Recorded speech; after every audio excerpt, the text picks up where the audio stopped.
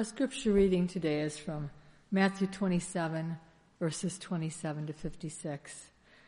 It can be found on page 834 in your pew Bibles and on the screen behind me.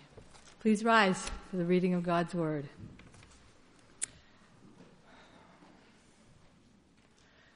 Then the soldiers of the governor took Jesus into the governor's headquarters, and they gathered the whole battalion before him. And they stripped him and put a scarlet robe on him, and twisting together a crown of thorns, they put it on his head and put a reed in his right hand. And kneeling before him, they mocked him, saying, "Hail, King of the Jews!" And they spit on him, and they took the reed, and they struck him on the head. And when they had mocked him, they stripped him of the robe and put his own clothes on him and led him away to crucify him. And as they went out, they found a man of Cyrene, Simon by name, and they compelled this man to carry his cross. And when they came to a place called Golgotha, which means place of a skull, they offered him wine to drink mixed with gall. But when he tasted it, he would not drink it. And when they had crucified him, they divided his garments among them by casting lots. Then they sat down and kept watch over him there. And over his head they put the charge against him, which read, "This is Jesus, the King of the Jews." Then 2 robbers were crucified with him, one on the right and one on the left. And those who passed by derided him, wagging their heads and saying, "You who would destroy the temple and rebuild it in 3 days, save yourself. If you are the Son of God, come down from the cross."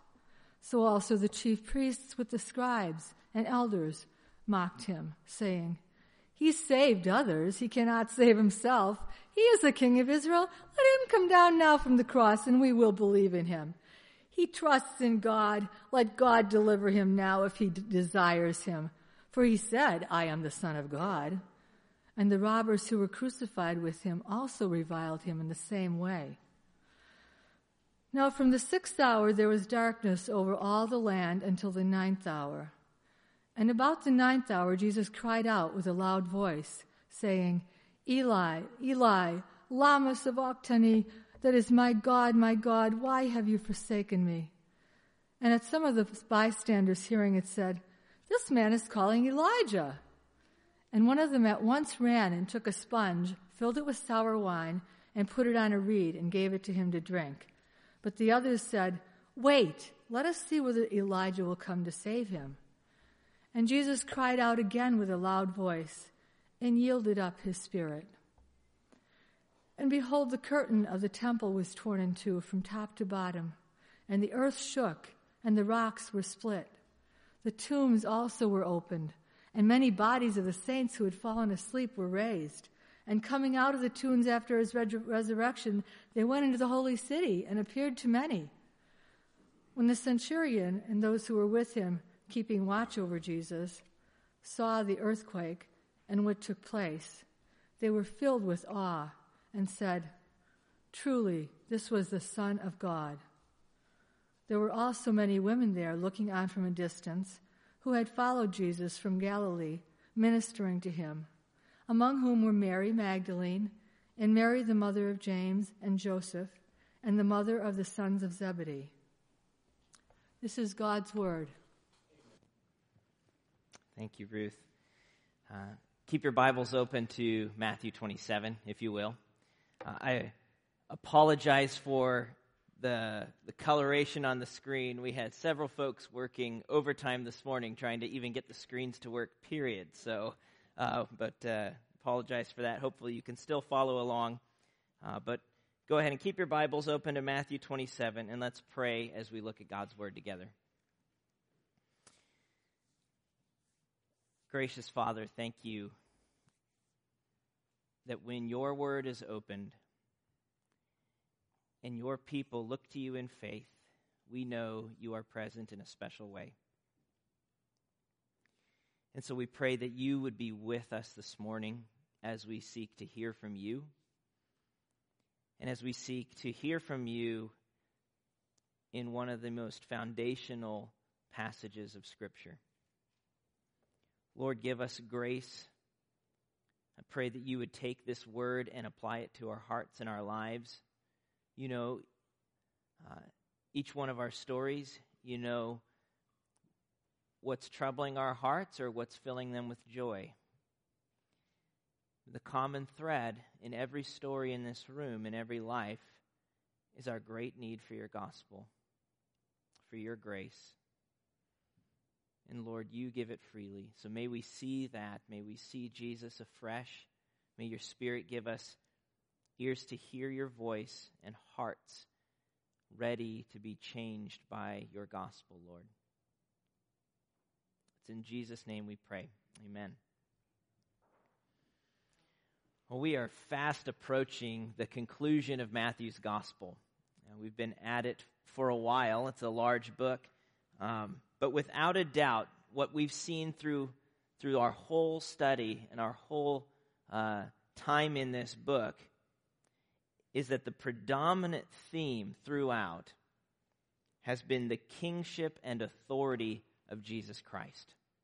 The kingship and authority of Jesus Christ. The book opened by announcing that Jesus was born as the long-awaited king. You know, we got Advent starting up next Sunday, if you can believe it. And you remember what the Magi said as they came searching for Jesus. Where is he who has been born King of the Jews? So out of the very first chapters, Jesus' identity as king is on display. He launches his ministry by declaring that the kingdom of heaven is at hand. He demonstrates his royal authority through his teaching. He teaches as a king, through his healing, through his casting out of demons. He reveals the hidden nature of his kingdom through his parables. He's unlocking the mysteries of what it means that God reigns. And even, a week ago in our story, he entered Jerusalem lauded as a king, the true king. When the book finally closes at the end of chapter 28, it does so with Jesus' own words, "All authority in heaven and on earth has been given to me." And so there's no mistaking that the main point Matthew wants us to get in this gospel is that Jesus is the King of heaven and earth. And the climactic moment when Jesus asserts his rightful claim to the throne happens right here in our passage in Matthew 27. The entire Gospel of Matthew, and in a very real sense, the entire Old Testament that's been preceding this story, all of it has been moving forward to this point in history right here in Matthew 27. And if you look at the passage, it's filled with the imagery and language of Jesus' identity as king. He's dressed in a scarlet robe. He receives a crown and a scepter. People bow down to him. He's declared to be king no fewer than 3 times. "Hail, King of the Jews," verse 29. "This is Jesus, the King of the Jews," verse 37. "He's the King of Israel," verse 42. And yet all of this is done in mockery. His identity as king is on display, but it's acknowledged in mockery.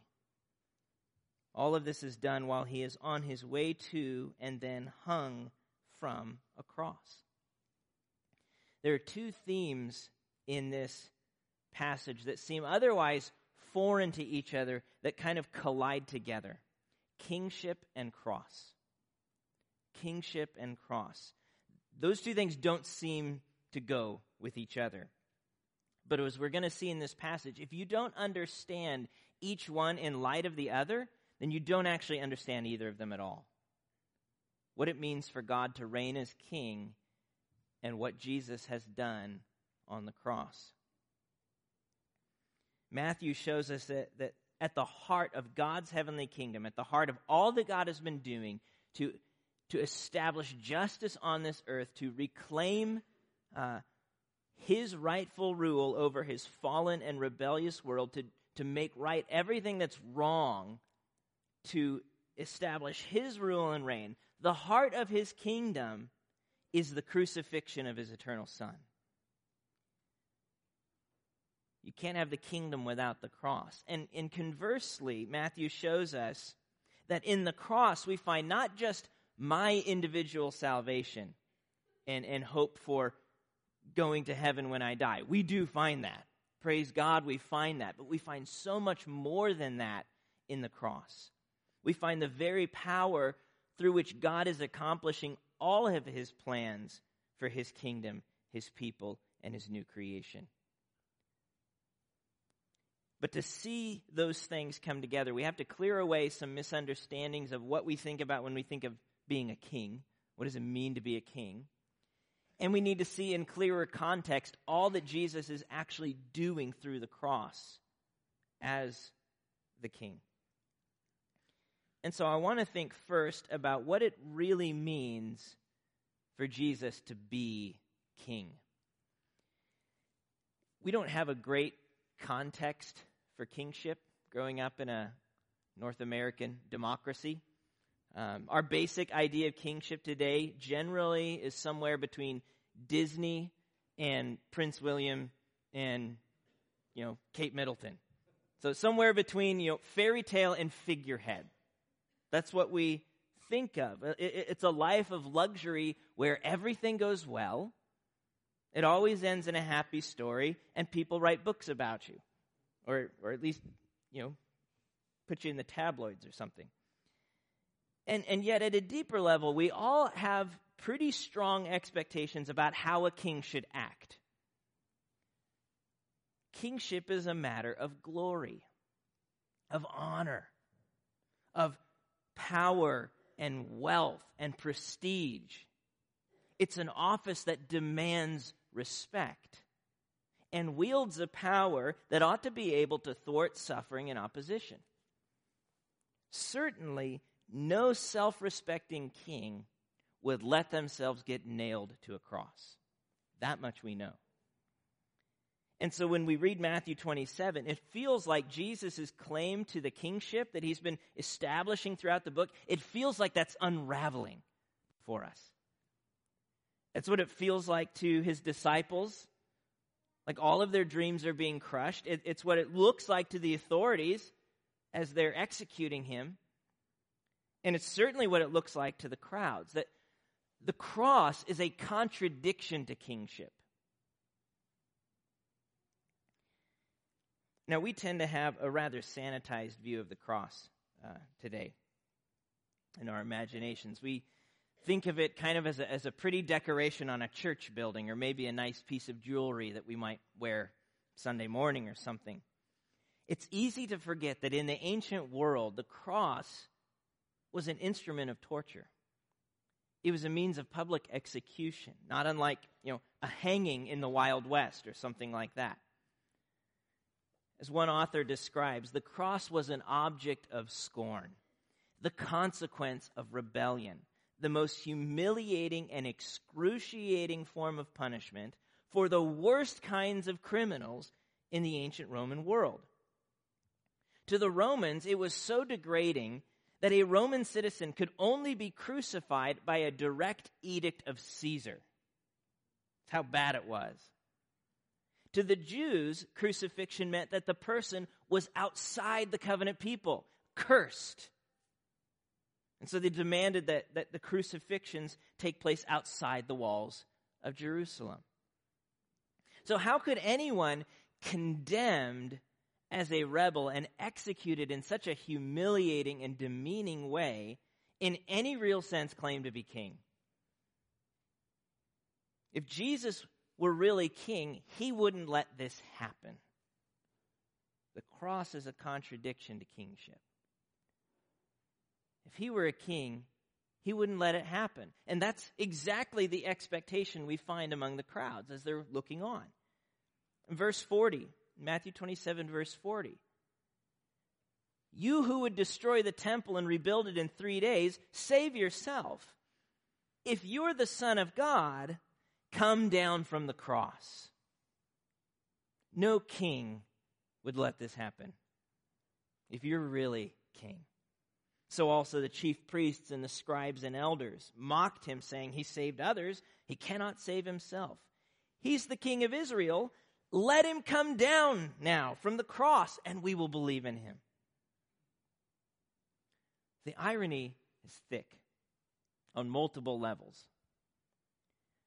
On one level, they're being ironic. They're calling him king, but they don't really believe it. They're making fun of him. But there's another deeper level of irony happening in that what they say is actually true. It's actually true. Jesus is the king, and he's proving it not by coming down from the cross, but by staying on it. That's how he proves his kingship. It's on the cross where his royal identity is publicly displayed for the entire world to see. Written in 3 languages, the charge that's posted above his head.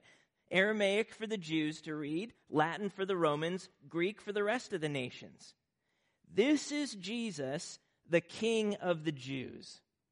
That's his royal identity, which makes the cross his throne. As one author puts it, what for Pilate and the soldiers was Jesus' crime, his claim to be Israel's true king, was for Matthew the sober truth. And the crucifixion was the means by which his kingdom would be established. It's on the cross where he will do what is necessary to bring God's heavenly kingdom to bear on earth. It's on the cross where he shows us what a real king is like. If you think back to the Sermon on the Mount earlier in Matthew's Gospel, chapters 5 through 7, which gives us one of the clearest pictures of what it means to live under the reign of Christ, under God's reign as part of his kingdom. Think about the Sermon on the Mount and notice how Jesus embodies his own kingdom values as he faces crucifixion.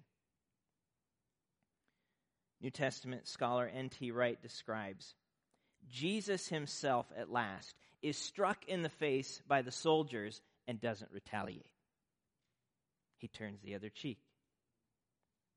They take off his outer and inner garments, leaving him naked. If anyone sues you and takes your tunic, give him your cloak as well. As he's going out to be crucified, the soldiers use their right under Roman law to compel someone to carry a burden for them, just as in Matthew 5:41. If someone makes you go 1 mile, go a second. Only this time the burden in question is the heavy crossbeam on which Jesus will be hung. The point of it all is this: Jesus is leading the way he had spoken of from the beginning. The way of being God's true Israel, the light of the world. He himself is set on a hill, unable now to remain hidden. This is how he's shining the light of God's love into the dark corners of the world. By taking the evil of this world, the hatred and cruelty and unthinking mockery of the world, the gratuitous violence, bullying, and torture that still defaces the world, and letting it do its worst to him. That's a king. Think about how Jesus' kingship contrasts the kinds of kings that we see in the fallen world around us. Our public leaders, and so on. D.A. Carson writes that the kings and rulers and presidents of this fallen world order exercise their authority out of a deep sense of self-promotion, out of a deep sense of wanting to be number one, out of a deep sense of self-preservation, even out of a deep sense of entitlement. By contrast, Jesus exercises his authority in such a way as to seek the good of his subjects, and that takes him finally to the cross. You think back to Matthew 20, Jesus' conversation with James and John, and their mom, as she's kind of asking that, when you come into your kingdom, could you let my boys sit on your right and your left? The assumption there, like so many of our assumptions, that when Jesus came into his kingdom, that kingdom was a matter of glory and power. But remember what Jesus says to them. Matthew 20, verse 22. You do not know what you are asking. Are you able to drink the cup that I am to drink? And they said, we are able. He said to them, you will drink my cup. But to sit at my right hand and my left is not mine to grant, but it is for those for whom it has been prepared by my Father. And now in Matthew 27, we see exactly what Jesus meant. Verse 38. Then 2 robbers were crucified with him, one on the right and one on the left. You really want to sit there? Because that's what my kingdom looks like. It's not the crown and the glory. Not yet. It's self-giving love. That's what my kingdom looks like. I mean, think about what Jesus is saying to his disciples. He's saying that this is the moment when he comes into his kingdom. When he's nailed to that cross. That the cross is his throne from which he rules. And he's flanked not by his apostles, but by those whom God appointed. A couple of terrorists. A couple of insurrectionists. Jesus is numbered among the transgressors, as Isaiah 53 puts it. It's through the cross that Jesus accomplishes the work that he came to do in bringing God's rule and reign to bear on this fallen earth. It's through the cross that he's inaugurating God's heavenly kingdom, that he's beginning God's new creation. And so kingdom and cross are not at odds with each other, as we so often assume. They are intimately and inextricably held together. But why the cross? Why suffering and death? Isn't there a less painful way? He's God, right? Could he have just done this some other way? Why the cross? Well, if we look again at that same conversation Jesus was having with James and John and the disciples when they're kind of vying for glory and totally missing the picture, we see that Jesus has already told us why the cross. Matthew 20, verse 28. Even as the Son of Man came not to be served, but to serve and to give his life as a ransom for many. What's a ransom? What's the price you pay to buy someone back? To buy them out of slavery. That's a ransom. Well, ransom to what? Well, he says something similar in chapter 26 when he's instituting the Lord's Supper. He says that in verse 28, for this is the blood of my covenant, which is poured out for many for the forgiveness of sins.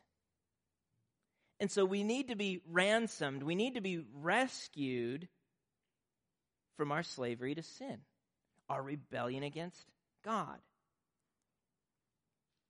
Jesus' death on the cross does not simply model for us a new way to live, though it does do that. It is the very means by which God deals decisively with the greatest problem in this fallen world, and therefore the greatest enemy to his kingdom, your sin and mine.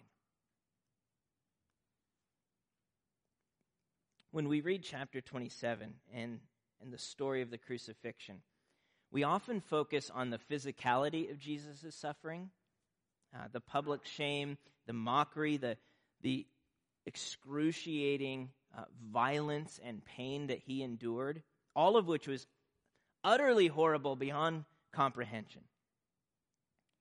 And yet the darkest point in this story is not the moment at which the crown of thorns pierced his forehead, or the soldiers slammed it more deeply into his forehead with a stick. The darkest moment is not that moment when the nails actually pierce his hands and his feet. The darkest moment is when the sun actually fades from noon to 3. What ought to be the brightest part of the day goes completely dark, not because of an eclipse or some sort of natural phenomenon, but as a sign of God's judgment on his Son. As a divine fulfillment of prophetic passages like Amos chapter 8. And on that day, declares the Lord God, I will make the sun go down at noon and darken the earth in broad daylight. I will turn your feasts into mourning and all your songs into lamentation. I will bring sackcloth on every waist and baldness on every head. I will make it like mourning for an only son, and the end of it like a bitter day. The darkness that hung over Jesus as he hung on that cross was a sign of God's judgment. His judgment against sin poured out on his Son in our place. And so when Jesus cries out, my God, why have you forsaken me? That's where we see the real pain of the cross.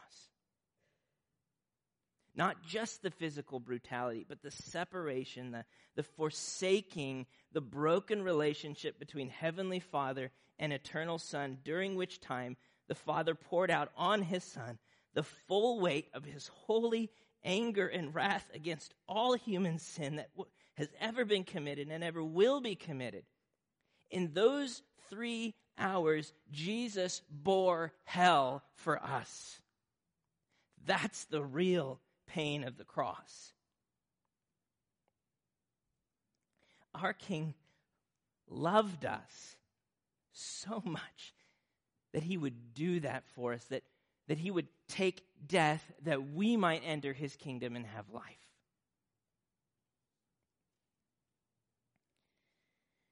Imagine you're driving down the road and your car stalls at a railroad crossing. You're understandably nervous. It's not where you want to be stuck. But you're more so when you see and hear the train coming around the corner. And the engineer lays on the brake and lays on the horn, but he's coming too fast and you are too close. And so you go from trying to kind of get the engine started to just trying to get your seatbelt undone, but your hands are so stiff with fear and so sweaty that you can't get the belt undone. And you look and you know you're going to be hit, and you are, from behind, as someone in a pickup truck decides to ram your car off the track, even as they're destroyed by the impact of the train. That is but a sliver, but a mere hint of the love of Christ in going to the cross for you and for me. A king without a cross stands behind you, honking and yelling, telling you to get yourself off the track before it's too late.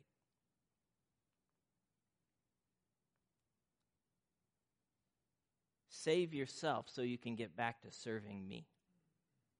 That's what a king without a cross says. And in fact, that's what every substitute king, every king other than Jesus, says to us. If your career is your king, if that's what you look to for identity and security and satisfaction in life, then every day you show up to work, your car stalls on the tracks. And it is a nervous race to keep your boss happy, to get enough done, to do whatever needs to get done, to save yourself and get off the track. Because if you don't, you will be undone. If your school is your king, your substitute God, then every class is like sitting on the tracks, and every test is another train coming around the corner. And it's all up to you to save yourself and get an A and preserve your life, because if you don't, you will be undone. if your kids are your king, your salvation, if your identity is bound up in what people think of you because of them, then every time your kid goes into public, your car stalls on the track. And you're the one yelling at them from the track, "Save me, save me, save me." There is no peace in a kingdom without a cross. There is no peace in a kingdom without a cross. There is only fear and force. But Jesus came not to be served, but to serve and to give his life as a ransom for many. We deserved the train for our rebellion. Jesus took it in our place that we might share in his kingdom. And he did that according to God's plan. Matthew makes that point so frequently in his gospel that I'm beginning to feel very redundant pointing it out time and time again. But Matthew wants us to know at every turn of the story that what Jesus is doing, he's doing as a fulfillment of Scripture. He continues to point it out. And specifically in our passage, a fulfillment of Psalm 22. It's all over. It's like the background music of Matthew 27. Jesus' cry from the cross, my God, why have you forsaken me?" That's Psalm 22, verse 1. It's a direct quote. Now Psalm 22 was written by David as a lament. So it was a gut-wrenching prayer and cry of desperation out of the anguish of his enemies triumphing over him. It's a lament. God, where are you? What are you doing? If you don't show up, it's all over. And David, as he's experiencing this and praying this, his enemies publicly mock him. So if you want to, you can flip to Psalm 22. Keep your thumb in Matthew 27. But Psalm 22, verses 7 and 8. "All who see me mock me. They make mouths at me. They wag their heads. He trusts in the Lord. Let him deliver him. Let him rescue him, for he delights in him." Notice how the crowds mocking Jesus echo those very words. Matthew 27:39. "And those who passed by derided him, wagging their heads." Verse 43. "He trusts in God. Let him deliver him now, if he desires him." The chief priests have no idea that what they're doing is echoing a psalm in their mockery of their king. Matthew 27:35, when the guards cast lots for Jesus' clothes. So it's kind of like playing a dice game to see who gets to take home what. They do so as an unwitting fulfillment of Psalm 22, verse 18. "They divide my garments among them, and for my clothing they cast lots." And just a couple of verses before that, Matthew 22:16, we have a prophetic description of crucifixion. "They have pierced my hands and my feet." A description of crucifixion centuries before the Romans invented the torture. Think about that for a minute. Hundreds of years before that kind of torture would be invented, and you have a foretelling of the way God's messianic king would die. You can't make that stuff up. This happened according to God's plan, in fulfillment of Scripture. Jesus may look like he's losing, and he is. He is. He's been abandoned by his followers, rejected by the Jews, crucified by the Romans, and forsaken by his heavenly Father. He doesn't just seem to lose or seem to suffer and die. Jesus does. But it's through dying that he will win. Not by coming down from the cross or just kind of making it look like he did it. It's through dying on our behalf that he actually wins. And as we'll see next week, he doesn't stay dead. Vindication is coming. The resurrection is around the corner. And with his resurrection, he brings the dawn of God's new creation on earth. All of the hopes, all of the longings for the day when God would show up and decisively make right everything that's wrong in this world, that day dawns with the cross and resurrection. It's not here in full, not until Christ returns, but it has begun. It has begun. In fact, already in our passage, we see signs of the inbreaking of his kingdom and new creation. Look at the effect of Christ's crucifixion in Matthew 27, 51 to 54. So this is what happens after the moment when Jesus yields his spirit to the Father. Some wild and crazy stuff. Verse 51. And behold, the curtain of the temple was torn in two from top to bottom. The curtain that separated us from the Holy of Holies, from the place of God's special presence, where he makes his presence known in a unique way among his people. A place too holy for any sinful person to enter into. That curtain separating us was torn. Jesus' sacrifice on the cross was sufficient to bear our sin and exhaust God's wrath, such that we now, through faith in him, have access to God. He's the great high priest, the final priest, whose perfect sacrifice in his own blood is enough, such that we have access to God by the Spirit. Continuing in verse 51. And the earth shook, and the rocks were split. The tombs also were opened. And many bodies of the saints who had fallen asleep were raised. And coming out of the tombs after his resurrection, they went into the holy city and appeared to many. Now that's even crazier. I wish we were told a little bit more about what exactly is happening here. This is interesting. But it appears that, so the tombs are broken open during the earthquake when Christ dies. And then after his resurrection, some of those in the tombs who are God's people rose bodily and were seen in Jerusalem. We don't know who, but the point of all of this being that what we all look forward to in the end, the resurrection from the dead into Christ's likeness, what we all look forward to in the final resurrection in the end has been won for us already through Christ's death and resurrection. And the signs are springing forth.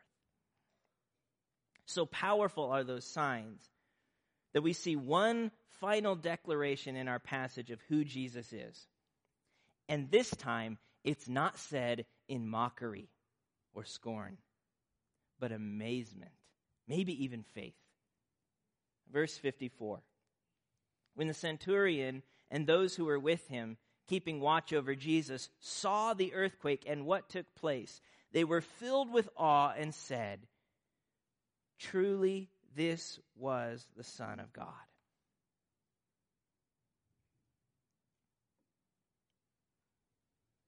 The centurion looked on the suffering of Jesus and its effects and concluded that he was looking at the Son of God, the true King of heaven and earth. When you look on the suffering of Jesus in this passage, what's your conclusion? When you consider kingship and cross and how they come together, what's your conclusion? Do you have a category for a crucified king? If not, you're going to have a hard time following Jesus. Some of us have a hard time with the king part. We like the salvation part, not so sure about the king part. If Jesus is king, that means I'm not. If Jesus is really king of heaven and earth, that means I owe him my allegiance. It means I don't actually have the right to control my life or decide for myself what's right and wrong. God has that right, and I'm not sure if I want to give that to him. I kind of like being king. Though if I'm honest, I'm no good at it. When I try and take control and make things go my way, you can pretty much guarantee I'm going to mess it up far worse than it was before. In fact, there's no greater misery on earth than having the responsibility to do something, but lacking the ability to pull it off. And that's where I live when I try to be king. But you don't have to be king. God's not asking you to be king. Jesus is king. He's the only one that's able to take what's broken in this world and put it back together. You don't have to be king, but you do need to follow him. He's the king. He's worthy of your allegiance. He gave his life to save you, not just so that you could secure for yourself a get-out-of-hell-free card when you need it someday, but so that you might become part of his kingdom right now, that your life might be changed now, not only in the end, that you might know the freedom of having the debt of sin that you owed canceled, wiped clean, that you might know the joy of having relationship with the God of the universe and being able to call him Father because you're united with Jesus, his Son. That you might know the blessing of life under his reign, life lived in the light of, an acknowledgement of, an obedience and surrender and submission to Jesus as King. There's blessing in that, not curse. That you might find your place in the story that he's telling as a servant of the King, as an ambassador of his grace, to represent him and his love. So some of us have a hard time with the king part. But some of us have a hard time with the crucified part. Maybe because we think that we can handle the whole kingdom living thing on our own. Quite well without Jesus' help, you know. I recycle. I give to charity. You know, I serve the poor once every now and then. I got this. I mean, those are good things, but none of those things are going to make up for the debt of sin against a holy God. It just won't. Only the precious blood of Christ is pure enough to cleanse us before a holy God. We need a crucified king. But maybe some of us have a hard time with the crucified part because our view of kingship is more like Disney than Jesus. And our expectation is that if I follow the king, then my life's going to go well. That he's going to give me my best life now and protect me from everything harmful or bad. Again, we forget that we serve a crucified king. That though the day will come when there will be no more suffering and no more sorrow, no more sickness, no more death, that the day will come when we will receive our inheritance in full in the presence of God forever. Never to worry about that stuff anymore. That day is coming, but it's not yet here. The crown time is not yet. We still live in the cross time.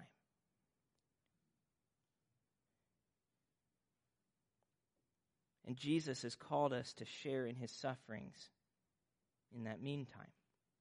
Which means that if you find yourself facing trials of various kinds, it's not because Jesus has slipped off the throne. It's because he loves you.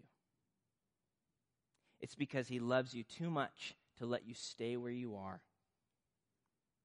He wants to change you. He's not finished with us. He's refining us. He's building in us a character that's reflective of his kingdom. And he's using us to display his self-giving love as we share in the sufferings of Christ. Not adding to his suffering, but sharing in it. And he's teaching us the hard-won lesson that there is nothing on this earth that can provide the stability or the satisfaction or the security that can begin to compare with what we have in Christ. That if I were to lose everything in this world today, if I have Jesus, I have lost nothing. That's a hard-won lesson. But he's committed to helping us grow in it.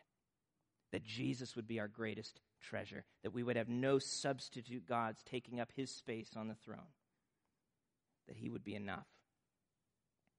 As he said earlier in chapter 6, if anyone would come after me, let him deny himself, take up his cross, and follow me. For whoever would save his life will lose it, but whoever loses his life for my sake will find it. For what will it profit a man if he gains the whole world and forfeits his life? Jesus is king. He's proven it through the cross. He establishes his kingship not through fear and force, but through self-giving love. And his love is for you. There's something fitting about preaching a Good Friday sermon the Sunday before Thanksgiving. We have much to be thankful for in Christ. Let's pray.